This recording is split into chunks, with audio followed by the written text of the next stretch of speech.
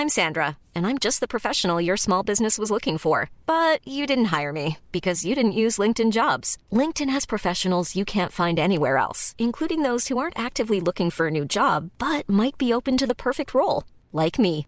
In a given month, over 70% of LinkedIn users don't visit other leading job sites. So if you're not looking on LinkedIn, you'll miss out on great candidates like Sandra. Start hiring professionals like a professional. Post your free job on linkedin.com/people today. The TalkSport Fan Network is proudly supported by McDelivery, bringing you the food you love. McDelivery brings a top-tier lineup of food right to your door. No matter the result, you'll always be winning with McDelivery. Order now on the McDonald's app and you'll get rewards points delivered too. So that ordering today means some tasty rewards for tomorrow. Only via app at participating restaurants. 18 plus. Rewards registration required. Points only on menu items. Delivery fee and terms apply. See mcdonalds.com.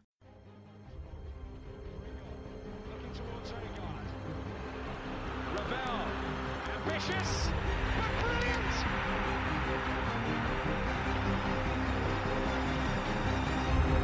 I don't believe it! I swear I do not believe it! And they are back on terms!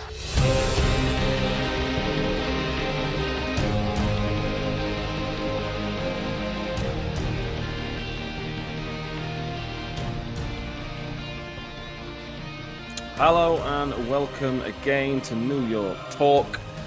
We have the task of talking about that Wycombe game. We'll do what we can.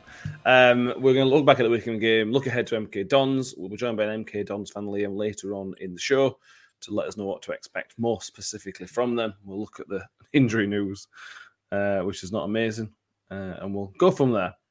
We have Mick and Danny joining me today. Alan, thank you for joining us. Hello. How are we doing? Are we all chilled out from Tuesday now, Mick? Oh God. Mate, I don't know. I don't know what to say. I don't, honestly. I mean, yeah. I read something on social media from some Wycombe supporter who said that Rotherham fans had already decided what were going to be happening in game and pre-prepared all the tweets and social media posts before the game. Well, we did know what was going to happen before the game. We did. I mean, well, I said that. Did we really? Did we really know that it was going to be that bad?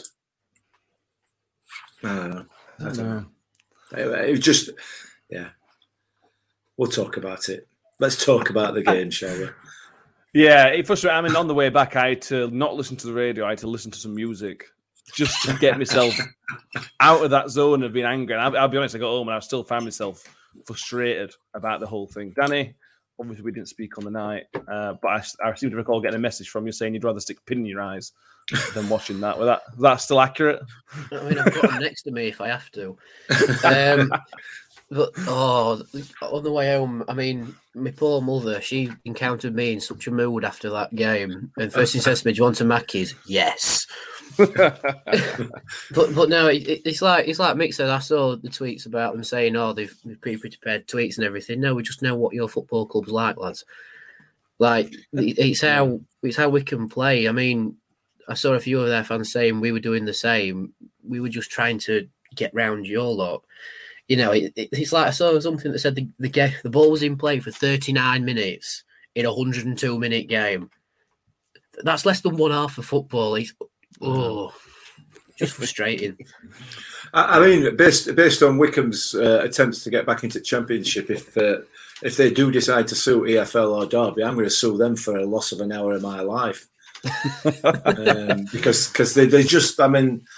The thing is... That's how they play. I hate it. We hate it. But that's how they play. That's their decision to play like that. As a fan, just own it. If that's what it is, I don't understand why they're getting so... I'm sure we may have some Wycombe fans watching tonight. So, hello. I don't understand the defensiveness about the way that they played, because we all know the way that they played. Own it. If that's how you want to play, I don't like it, but that's fine. That's your decision as a club to play that way.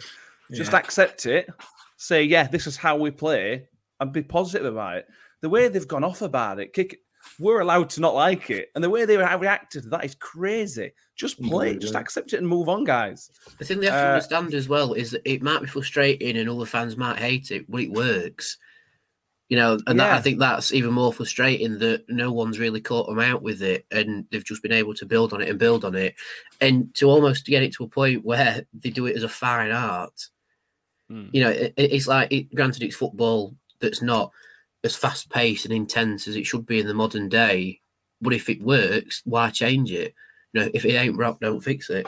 It's just that to everybody else, it's annoying when you're only watching 39 minutes of football, but you sat there for nearly 2 hours.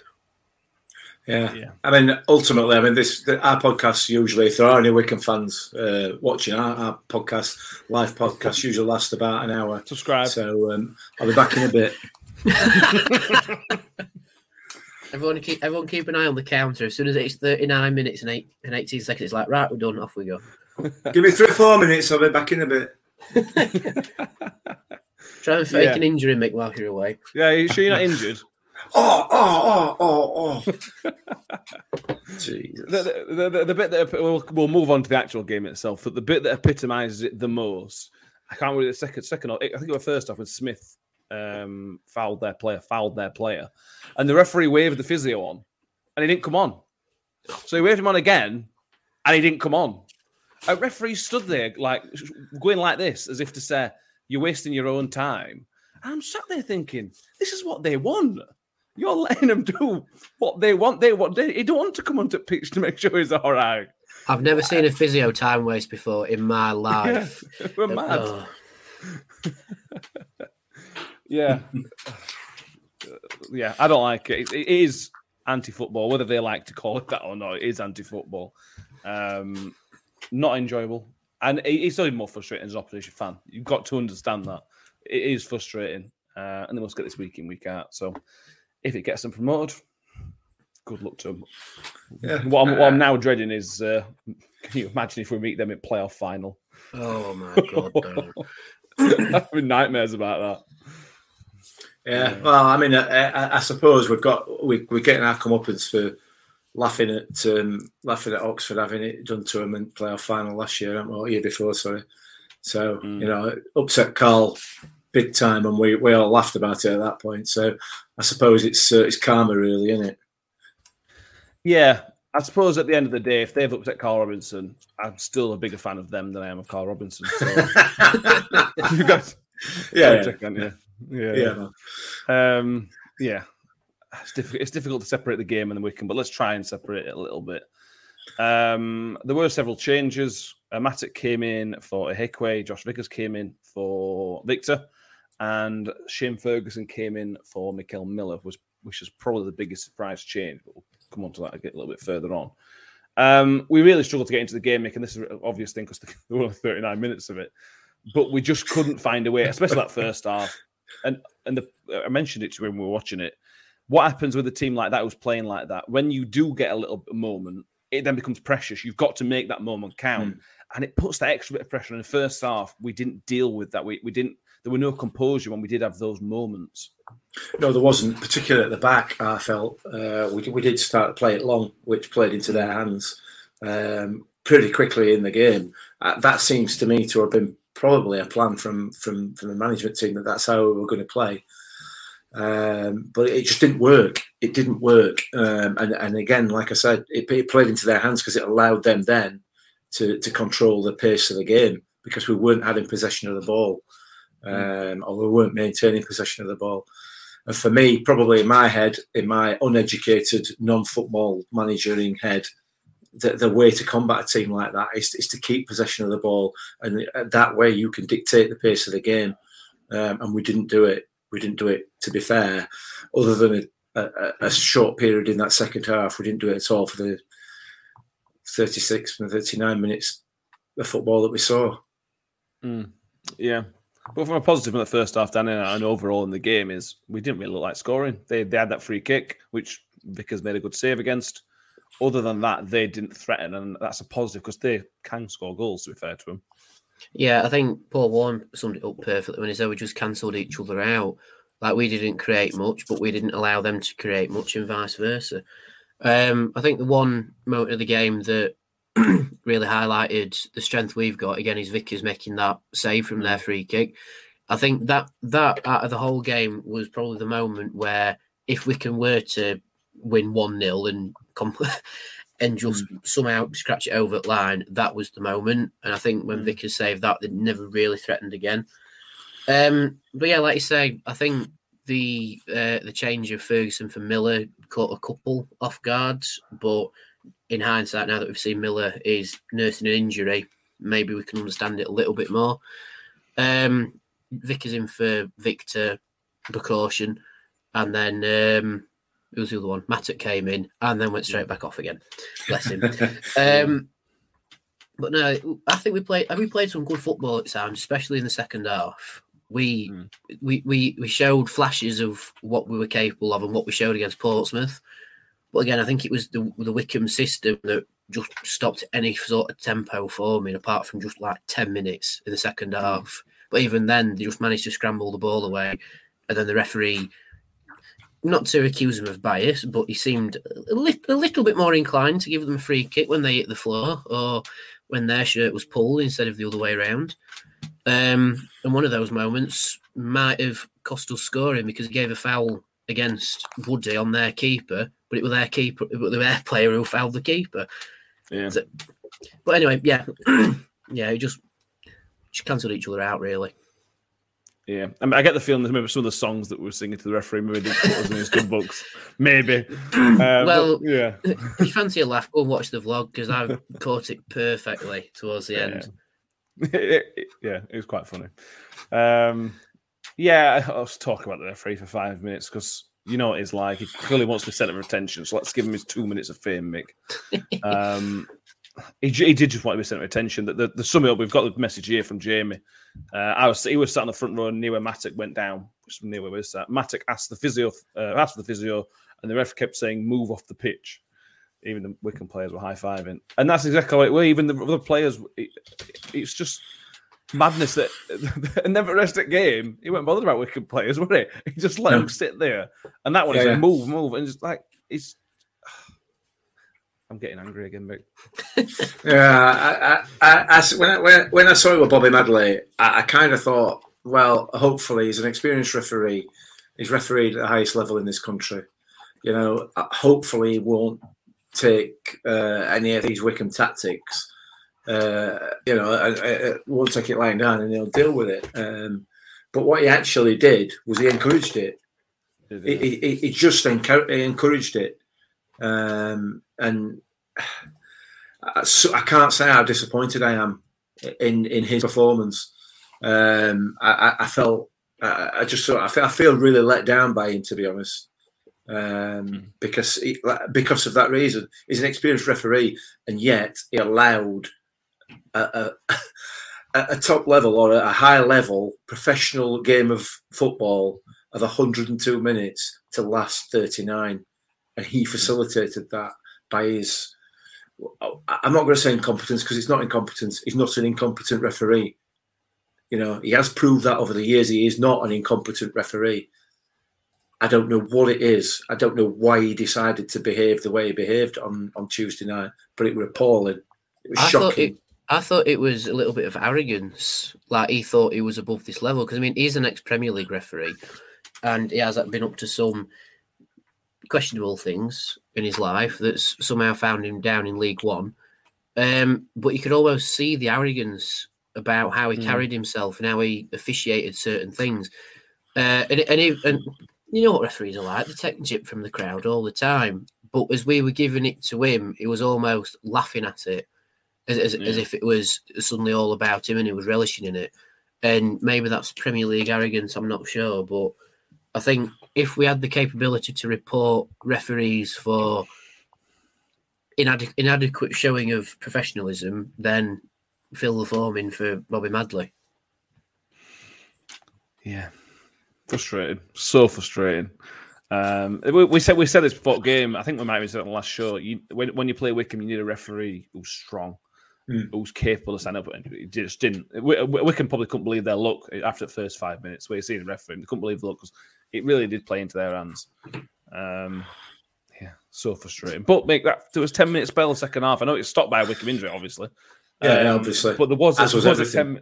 As with everything. There was a 10-minute spell in that second half where everything started to click. Wildesy started getting them fantastic positions. Barley's had got on the ball a bit more. It was starting to click. Yeah, it was, and like you said, I mean, this is going to be a really tedious listen for everybody, isn't it? Because that 10 minutes is all that we've got to talk about, and you've just summed it up in a few words there, and that was stopped again. You know, I went for a pee at second half, and a Wickham injury stopped that and all.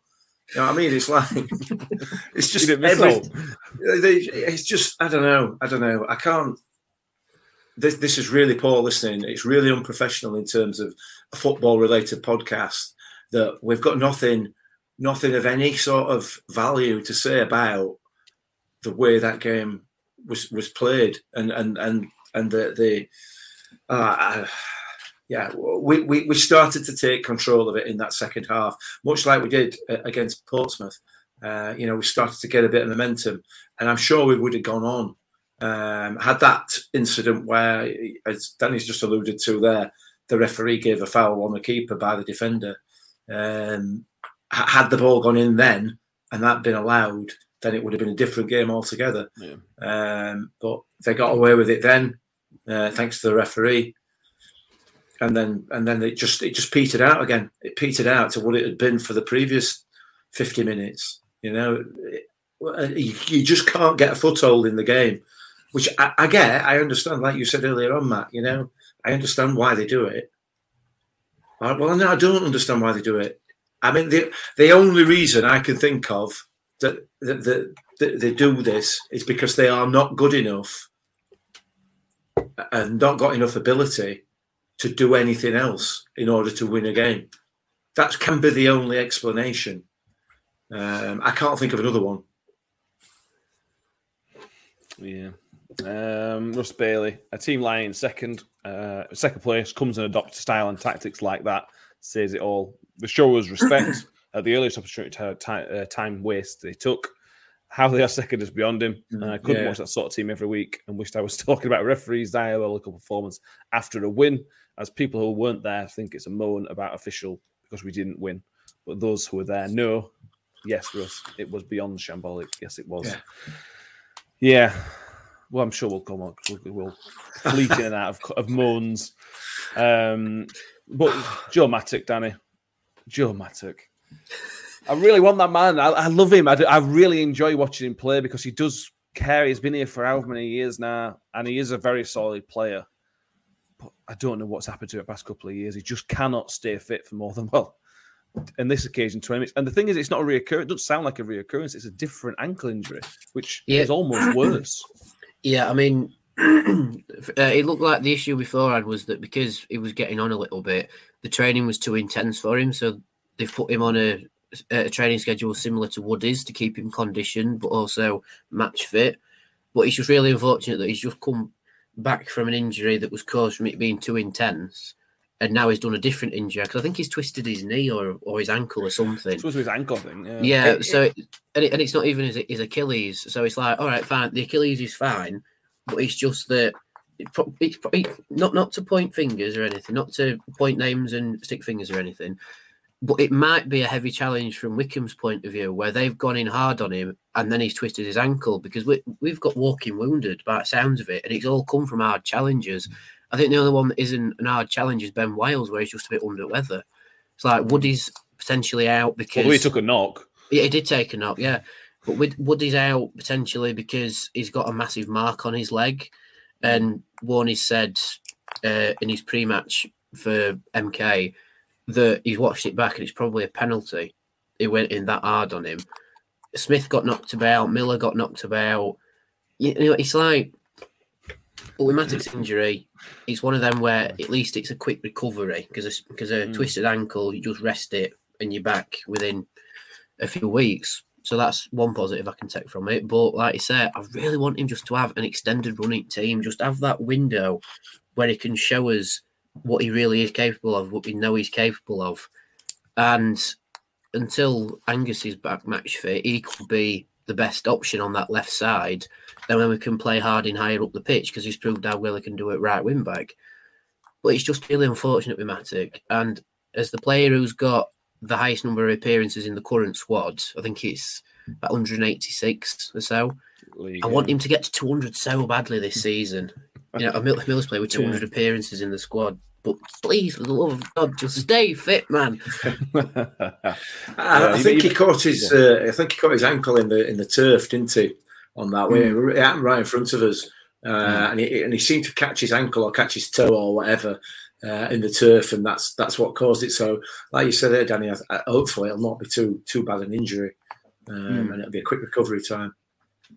Yeah, you mentioned Michael Smith getting ragged about. I saw a tweet from a Wycombe fan saying that Smithy should have been sent off.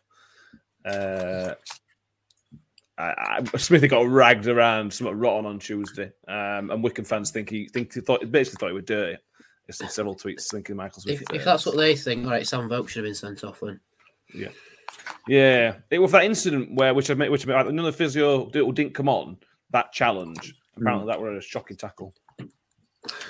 It wasn't even a foul.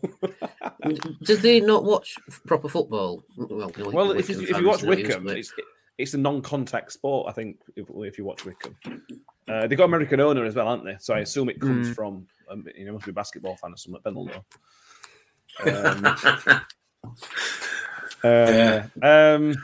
So maybe he's trying to... Sorry, if they've got American owner, maybe he's trying to make it more like American football, with a stop-start. So what he's hoping for... As things progress, as Wycombe become more established, they'll be able to get some adverts on during breaks in play. When there's a throw in, we'll get an advert on screen. Gareth Ainsworth can have a shampoo one. It could be doing his head and shoulders. Exactly. Yeah. My hair feels beautiful and all that sort of stuff. Head and shoulders by Gareth Ainsworth.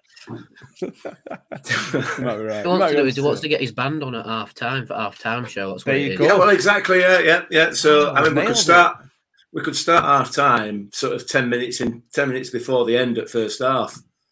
Get the band, bring band on, and still play around it because ball won't be in play anyway, will it? So not hurt anybody. We've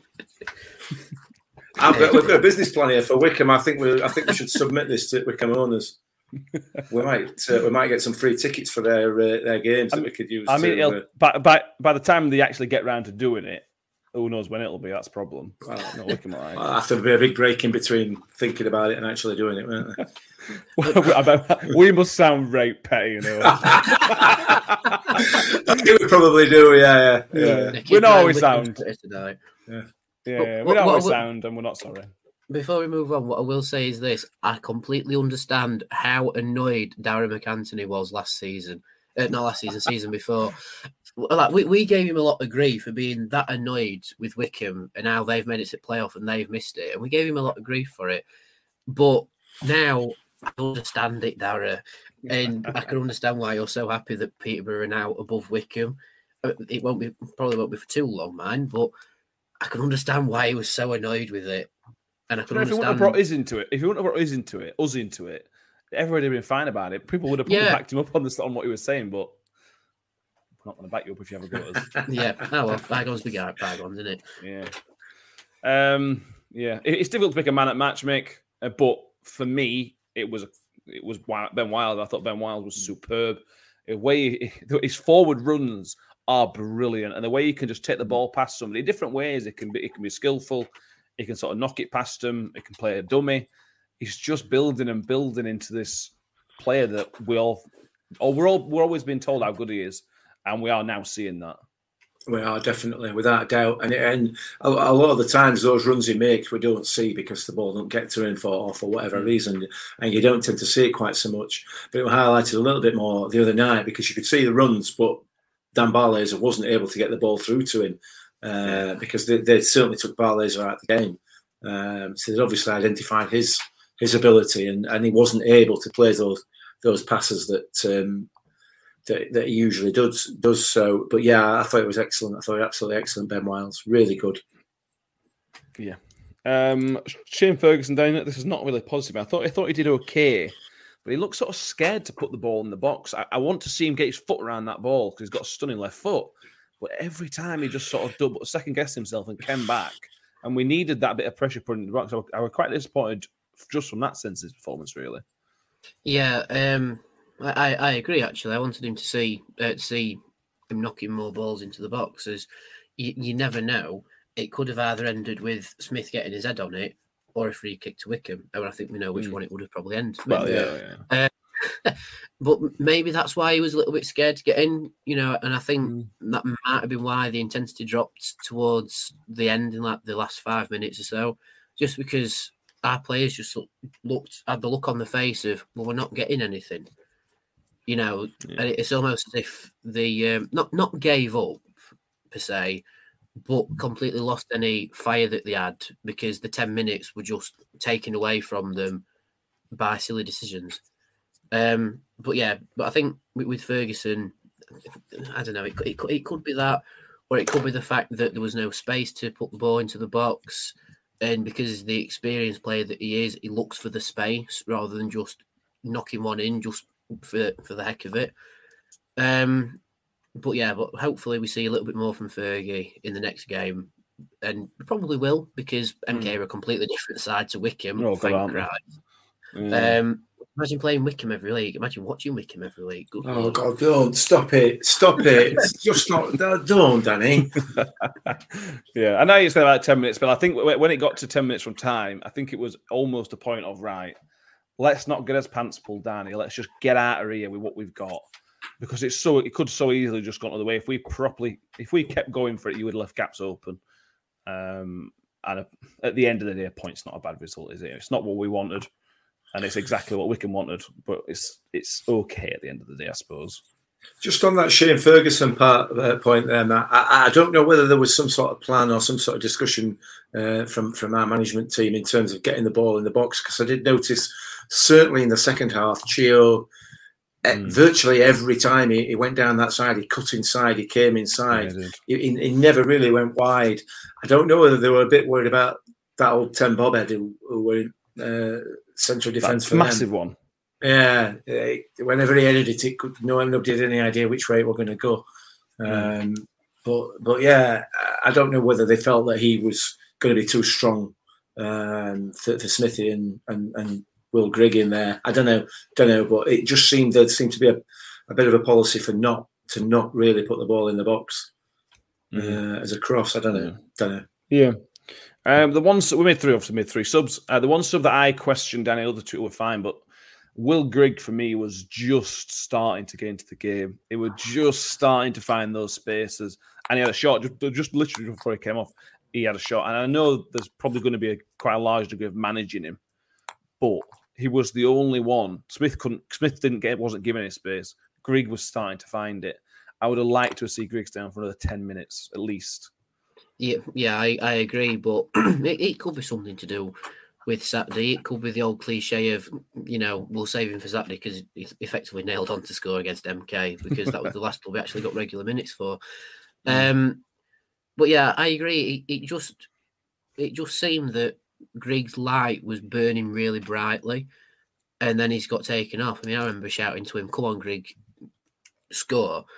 and then he goes off and makes a sub. It's like, well, I look like an idiot, don't I? But I don't know, maybe that could be a little bit tactical. Maybe they saw how brightly he was shining. It's like, keep that desire in him for Saturday, potentially. But the one chance that I think Freddie missed, not for any fault of his own, there was one chance where Rathbone just picks up the ball on the edge of the box, and I've watched this on the replay, and if he'd have just knocked it to Freddie, there is a high chance he would have scored. Yeah, but we don't know that, and ifs and maybes. But you watch it back, and it's like, oh, if you'd have just seen it, you never know. But no, I agree. I think Grigg went off maybe 10, 15 minutes too early. Are you all right, Danny? Is everything all right, mate? Are you telling me you've actually watched this game back? Yeah. Yeah. He had to vlog, didn't he? Oh, mate. I'm so sorry. Basically, I was sat. My mum said to me, "You're gonna have to watch this game back, so we have some good points for the podcast." And she was sat with a gun to my head and made sure I watched it back. Yeah, brilliant.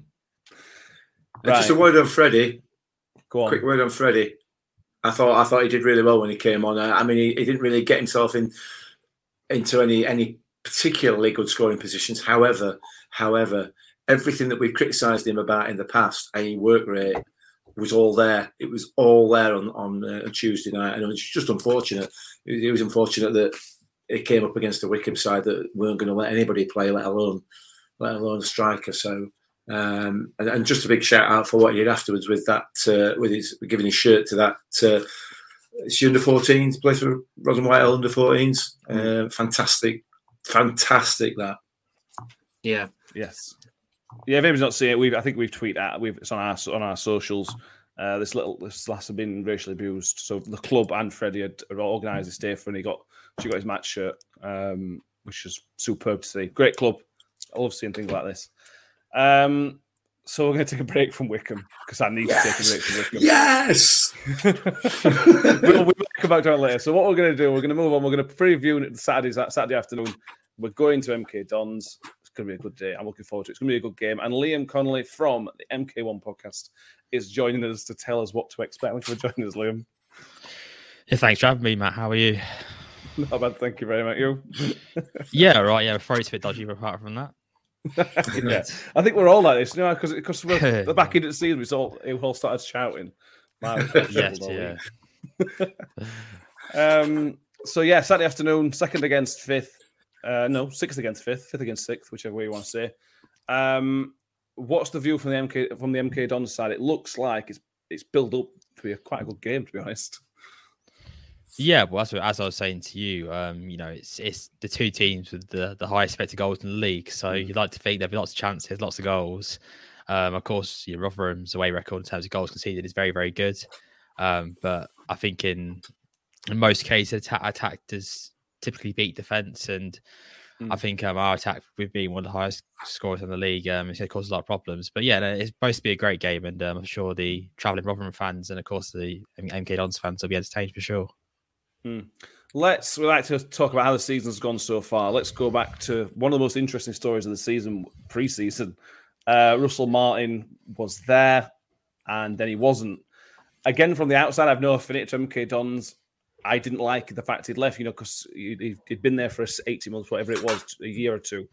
And then a decent opportunity comes up and off he goes. It felt like he's just a sort of abandoned ship after it felt like he got quite a lot of support from the fans and the ownership. Is that a fair assessment?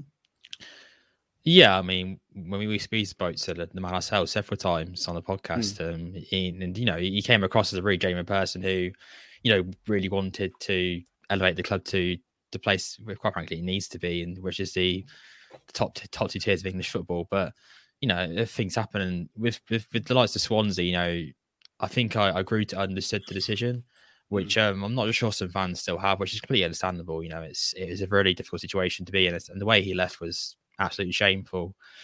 But with the way we recruited our manager, and Liam Manning was a very similar way. Admittedly, it was a much lesser club in Lommel, but it was still the same sort of mantra behind it in terms of leaving a club before the start of the season.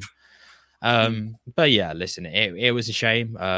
It felt like we were let down a lot, and of course, going to Bournemouth for the first Carabao Cup game of the season and get absolutely battered wasn't exactly great, especially when Russell Martin, who had presumably agreed to leave before even telling the fans or the public knew, was managing the team, and you could just tell they'd given up on the situation. They knew during the game that he'd left, and yeah, it was a great situation. But fortunately, we're past that period now, and Liam Manning was playing pretty good football.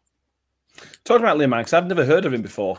I don't know if I should have done. Where's he come from? Has he come through the club or elsewhere? So he's probably most well known from being from the City Football Group. Okay. So he was, prior to that, he's with West Ham and Ipswich as a youth coach. But yeah, he started off at New York City working as a top academy director of coaching. He went to Lommel for a season just to be the first team manager. Took them from being almost extinct to, I think, second in the league in one season. And of course, was preparing for his second season in the job, which is when Liam Sweeting and Pete Winkle approached him to become a Dons manager. After a few interviews, he became manager. But yeah, it's fairly similar play style to Russell Martin was in terms of keeping lots of the ball, being patient with it. But at times, it's much more fluid and much more flexible than Russell Martin's style of football was. So if we do need to hoof it, we'll hoof it. There's no like rigidness in terms of that. And so far it's paid off, and we're playing much better football. Yeah, and you've got to be happy with pre-season chaos to be 6th after where we are. Must feel like a really good start. Yeah, and we've had one of the toughest schedules in the league as well. It's typical, of course. It's classic MK Dons that we go to a Shrewsbury and Doncaster, lose both, and then go play Wigan on Tuesday night when it's absolutely, raining really heavily. And will be the best events in the league. So it's just that's how it works, unfortunately. But yeah, no, it's been a really good start, and if we see the trend in terms of play well against the good teams, it bodes well for us on Saturday. Yeah, no, actually, I see we've already played Sunderland, Wigan, Wickham, Portsmouth. You've played a lot of good teams already, so that's sort of good. We've had an okay start. This run of playing Pompey, Sunderland, and Wickham is our first real test, but you've already had those tests, so I suppose you're looking forward to an easier period soon, hopefully. Yeah, well, you say that, but we can't beat those teams. So maybe the difficult period is to playing these worst teams who, just sit back in their like low to medium blocks and don't really want to play against you properly. Whereas a team like Rotherham, I'm sure will. Yeah, let's talk about some players. Who should we be watching out for? Like, you say you scored a good amount of goals, high expected goals. Who should our fans be watching out for as the big threats? The obvious one is Scott Twine. 8 goal contributions in 13 starts. They've been the poster boy for this campaign, really. Sits in that 10 role and really dictates the whole game. Really key on the counter-attacking in terms of when we're back to the walls. He's the guy in the middle who sort of plays the strings in the whole team, really. So he'll always be a guy to watch out for. And I think if Paul Warne isn't setting up his team to focus on Twine, he's giving him a long afternoon, I think, quite frankly. Peter Chioso also second highest goal scorer with Troy Parrott, right wing back. I'm not sure if he'll start, which is interesting because him and Watson, who's the other right wing back, have been rotating a fair bit this season. But yeah, he's been a real aerial threat in terms of the box, and he scored 2 pretty big goals, quite frankly, this season, the past couple of games. So yeah, he's always been a threat, and getting him from Luton was a bit of a steal, quite frankly, on deadline day. And he's actually the only Manning signing in the squad. So yeah, he's been proven to be quite a decent signing. And one from the Russell Martin era is Matt O'Reilly. A bit deeper this season compared to last season, but him and now David Kasuma have both been excellent, sitting in that pivot role, just keeping the structure of the team really solid. And the past couple of games, admittedly, it's been a bit difficult for them because they've come against opposition who don't really want to play against them. But when they do have teams when they want to actually press them properly and play against them properly, they really show their quality, and the distribution is absolutely incredible.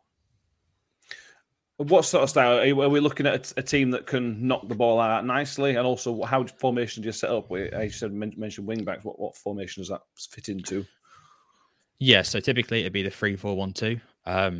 Now that can change to a 3-4-2-1. It all depends on if Troy Parrott's on the pitch.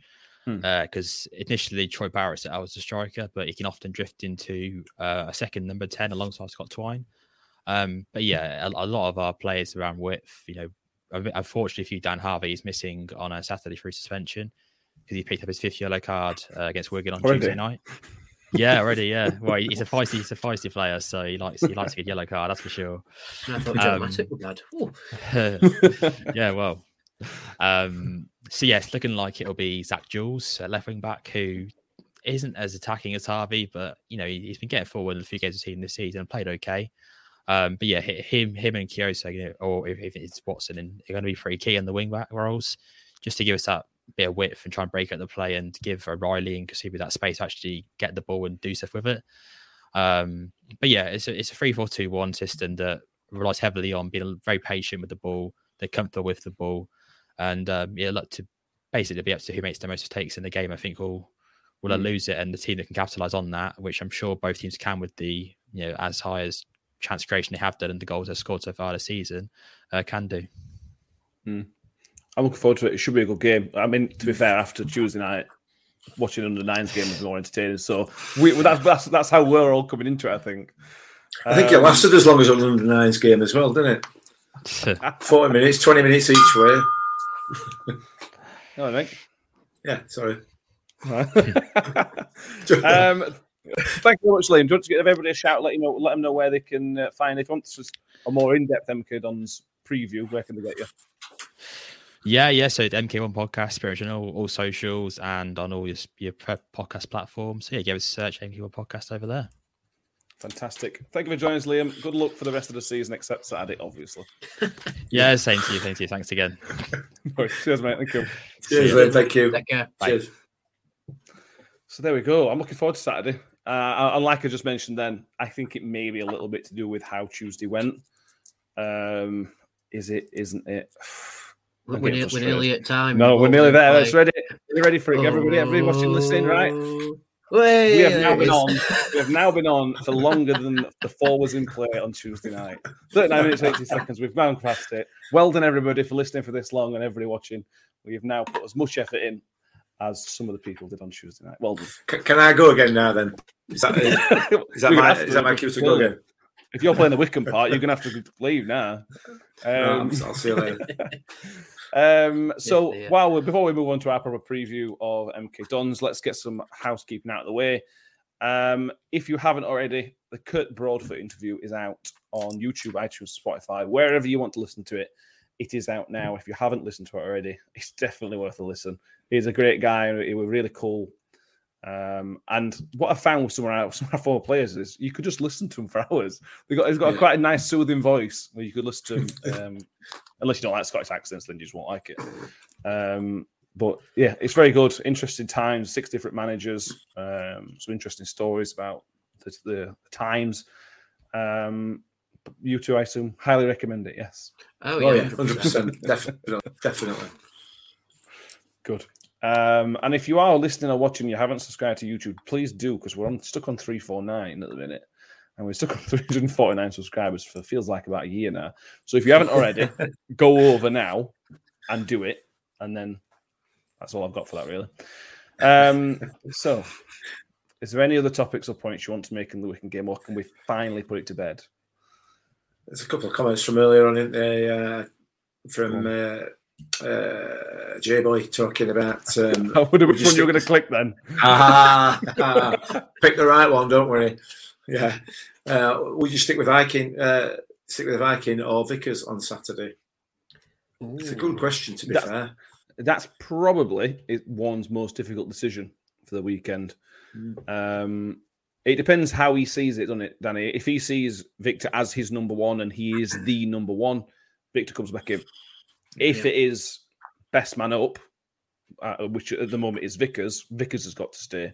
So it sort of depends on how Warne has decided he's going to decide on the goalkeeping performance. If you're looking at history, he has always gone best man up, hasn't he?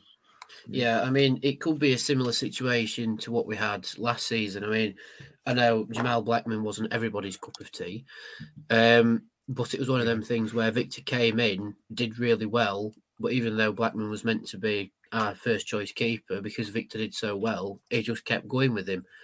So that could happen, but I think because of the quality of Vickers and of Victor, I'm not really fussed which way he goes, because I know that each bloke will do a solid job. And I think it's been a long time since we've had a choice of 2 decent keepers of equal caliber, if you like, to pick from as backup and first choice. And I'm honestly not really fussed whichever way he goes, because I know that each bloke will do a job, which is great to see.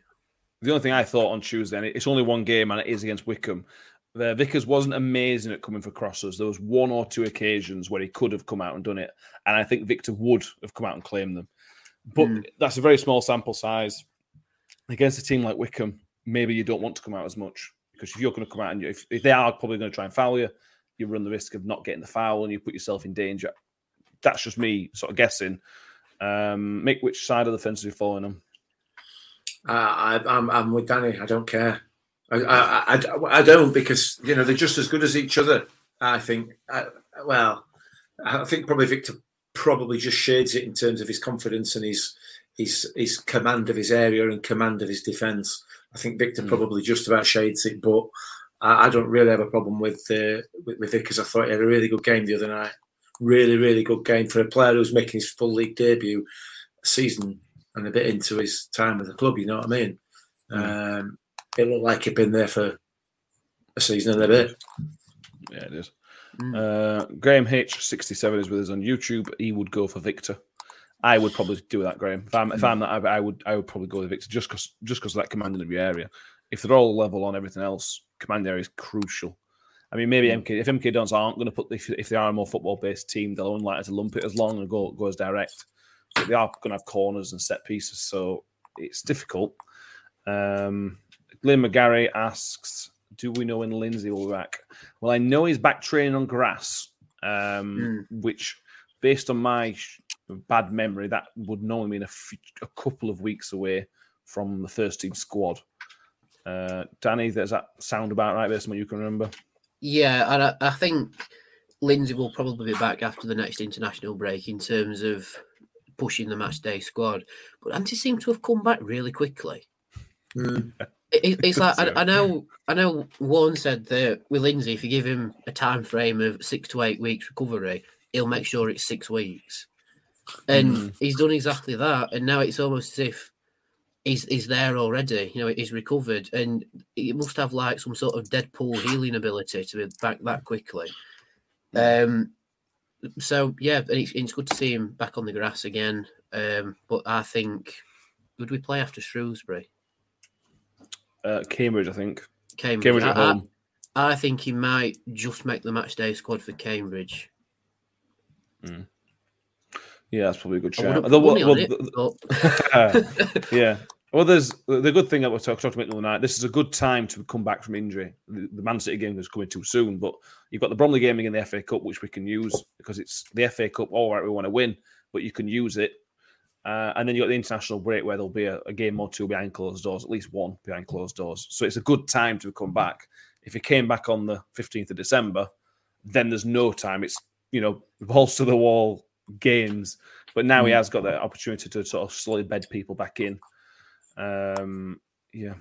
Lindsay, Graham says him again. Lindsay will have to impress to get back in that side. Yeah. Yes, he will. He's not getting in, is he? He's not getting in at the moment. Well, he isn't, but as we know for Saturday, Ben Wiles has an illness, so you put him in the doubtful column. Paul Warren mentioned that Ollie Rathbone is tired or fatigued. Ben won't like that. How is he tired? He does know. I know. Stands there all game. To be fair, I don't know how anybody's tired after playing Tuesday night because they didn't do all for an hour. So anyway, so Rathbone may not be. It will be available. It might not play. So there is going to be space. Is it finally, Mick? Finally time for a Dauphin? Hey, if it is, it is. If it is, so be it. I don't have a problem with that. I don't think it will be, to be fair. I suspect one is probably erring on the side of caution. It depends what Ben Wiles' illness has done it. If it's COVID related or whatever, it might be out for a bit. If it's just a stomach upset or whatever, then it should be available and should be all right. So we'll have to wait and see. But yeah, I don't have it. If Hakeem Duffin has to come in, so be it. No big deal for me.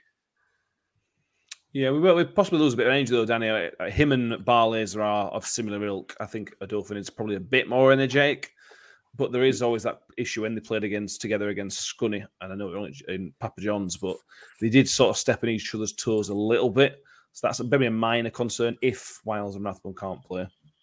Yeah, I think so. But I think with Rathbone, he just needs to have Friday off, and it's like, right, you just stay in bed and rest up, son, you'll be fine.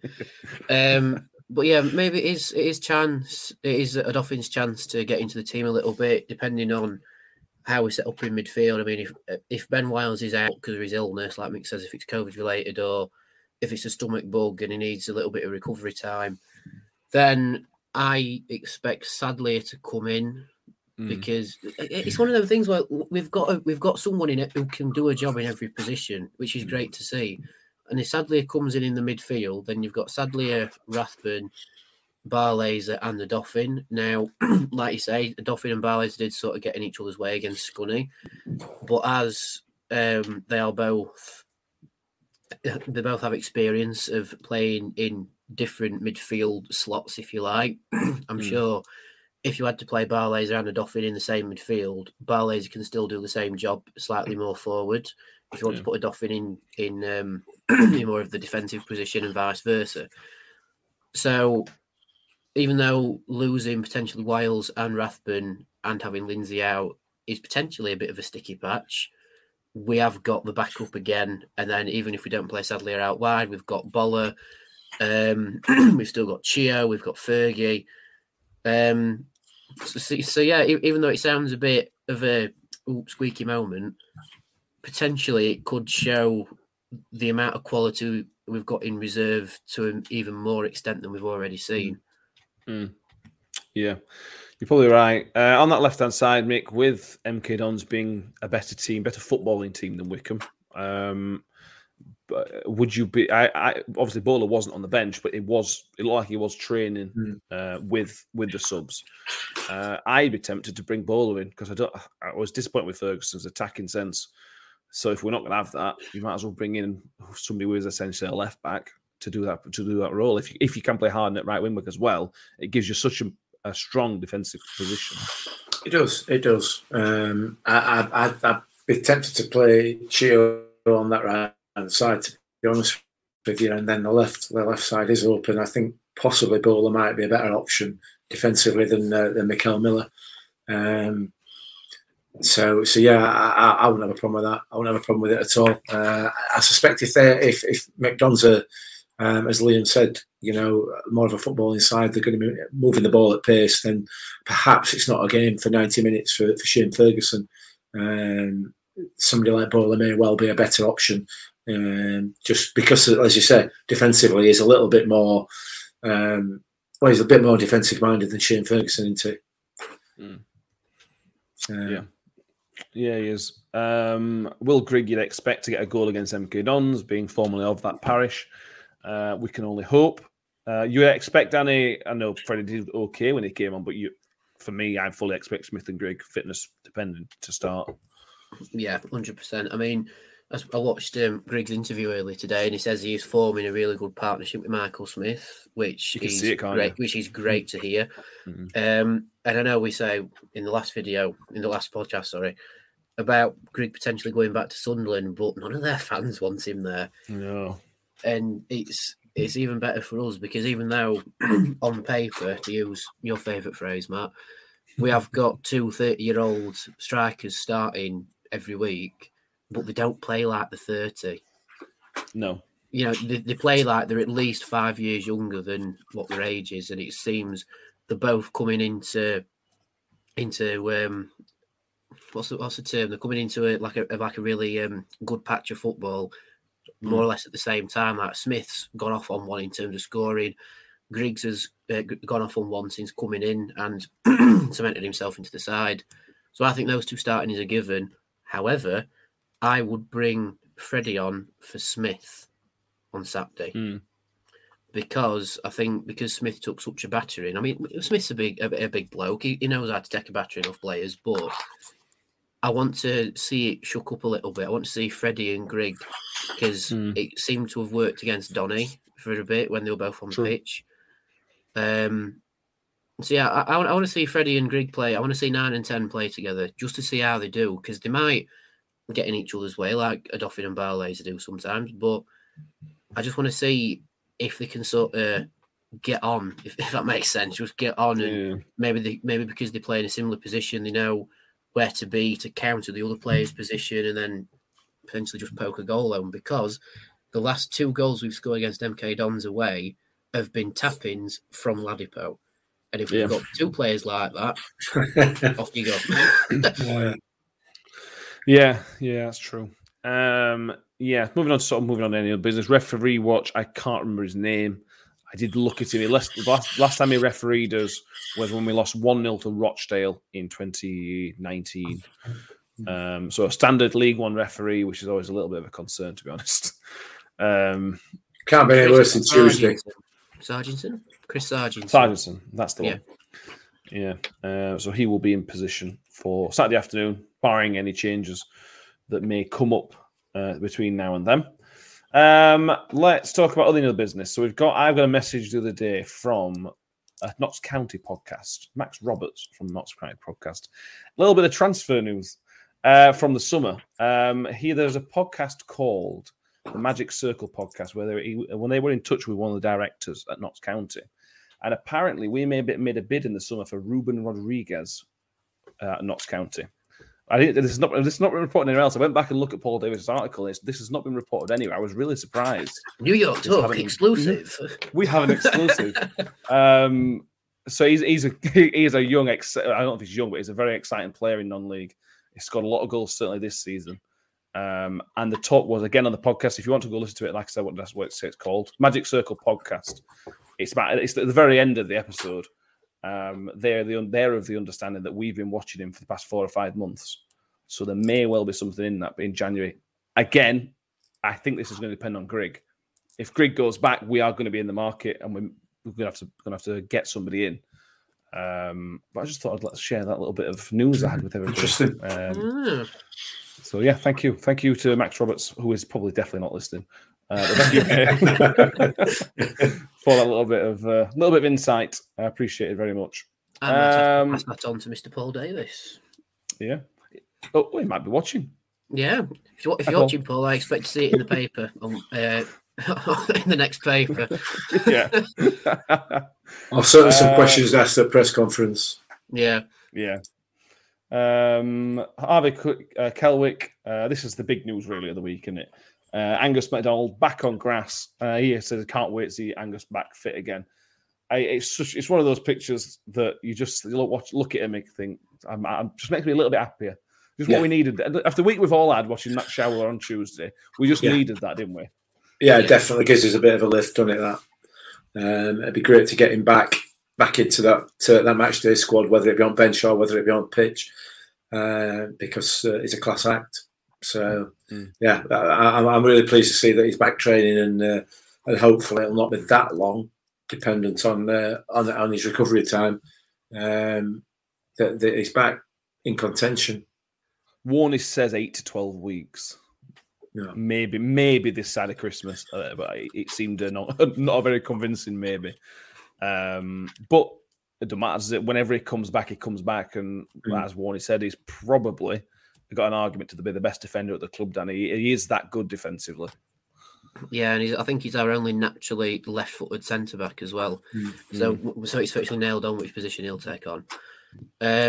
But yeah, I remember seeing the picture on Twitter about it, how he's back on the grass, and you can see how happy Angus is about it as well. He's just smiling. Every picture you see of him, he's just smiling. Yeah, which is great to see, because it's one thing seeing him back on the grass, but to see him enjoying it is a completely different thing. And I have my suspicions about why he has been out, but it's not my business to say, because the club and Angus haven't said anything. It's obviously a private matter that has affected Angus to some extent. But to see him back on the grass and smiling, I think goes to show whatever he's had to overcome, he's come through it. And I think that's why Paul once said, "Take your time. When you're ready, we're ready." Effectively, and if it is because of the thing I have my suspicions it is about, it's brilliant that he's back and that he actually wants to get on and crack on and play his football. So whatever he's come through and whatever he is still currently working on, all the best to him. But take your time. Whenever you're ready, mate, we're ready. Yeah. We'd like you back, though. Yeah. Definitely. Yeah. Sooner rather than later, but in your own time. Yeah. Listen, if you start playing in January, we'll just pretend you're a new signing. It'll be fine. Yeah, exactly. As Graham says, Angus equals more competition. When he gets back and Mattock's fit and Icky's back, we're gonna have people on bench who walk into every other League One team defensively. That's how good we are at the minute defensively. So, or can be when everybody's fit. John C thinks Warney will start with Freddie on Saturday. Let's wait and see. With the Grigg connection, I think it'd be daft not to start Grigg. Warney's talked about this in the past about players going back to former clubs, and football's one of them stupid little things where things don't really make any sense, and these things just happen. They do just happen in football. So let's get on board. Lewis finish on Liam McGarry, who asks about Coyote. He asks, would you give Coyote a loan out second half of the season? guarantee some first-team football. As he mentions, it's probably dependent on what happens with Grigg. Yeah, Mick, I really want to see Coyote play, but he rightly can't get into the team to start. For me, he should be third-choice striker. Freddie's done nothing better than Coyote this season, other than Freddie scoring a couple of goals in a pointless competition. Yeah, possibly, or at least alternate it. I think for me, I wouldn't be sending him back out on loan. I think we've discussed this a few times on the podcast that he's got two players there in Michael Smith. It's three players, Michael Smith, Will Grigg, and Freddie, are vastly experienced strikers to a greater or lesser level, if you like. It's a fantastic learning environment for him. So no, for me, I think he should stay. Because also not only that, one injury in those front those strikers puts him, possibly with a start. So no, I keep him. I wouldn't send him back out on loan at all this season. I'd let him train with the best. Yeah, I'm same camp, Danny. I assume you are. Yeah, I think so. I think to send him out on loan when this has his potential to be the season he could be a breakout at Rotherham United, and he said he wants to do that with us. But I think as a player, you also need to learn to seize your opportunity, and I think with Coyote, that opportunity is coming. Like Mick says, if either Smith or Grigg, or if we lose Grigg, then that could be his chance to step up. Like he's come on and he's had minutes with us, and he's done well. But as a senior player, you need to learn to take your moment, and it's just waiting for Coyote. It's going to present itself on a plate, and then that'll be his chance to announce himself, if you like. But every time he goes towards goal, I can feel the North Stand just willing him to score. Like, it's there. He can do it. He just needs to do it. But I agree. Don't send him on loan. Keep him here. Keep him being a student of the game. Keep him progressing well in our system rather than trying to learn somebody else's system. And even if his breakout doesn't happen this season, will probably happen next season, because he is the sort of player where when the opportunity is there for him, he will take it because he's desperate to take it. That's it. Yeah, he wants to be here. And as Graham points out, we'd have to bring in another striker before you could even think of letting him go. And that's not an easy thing to do. So I think I've touched everything. So what I will get is all this out. So if you can, please do subscribe to us on iTunes if you're listening. If you're watching on YouTube, or you're not watching on YouTube and watching elsewhere, please go over to YouTube and subscribe. We would really appreciate that as well.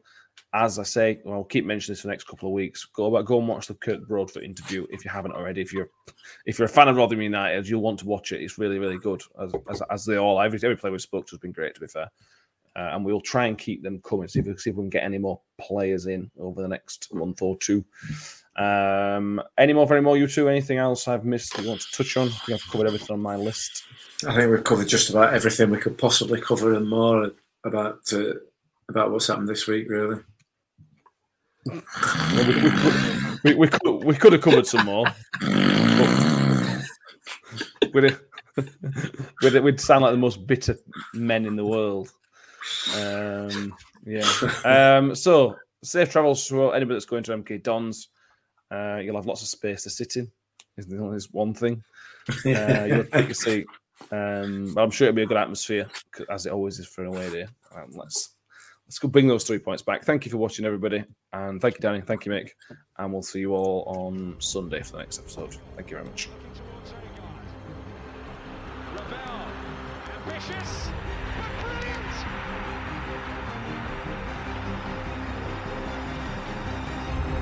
I don't believe it. I swear I do not believe it. And they are back on terms.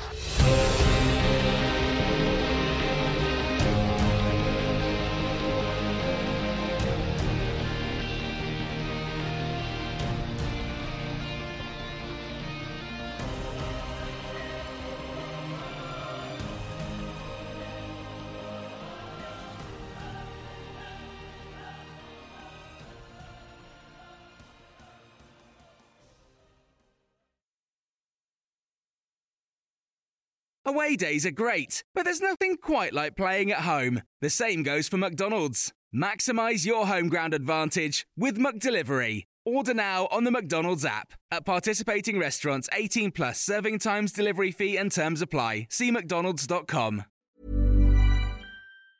Mom deserves the best, and there's no better place to shop for Mother's Day than Whole Foods Market. They're your destination for unbeatable savings, from premium gifts to show-stopping flowers and irresistible desserts. Start by saving 33% with Prime on all body care and candles. Then get a 15-stem bunch of tulips for just $9.99 each with Prime. Round out Mom's menu with festive rosé, irresistible berry chantilly cake, and more special treats. Come celebrate Mother's Day at Whole Foods Market.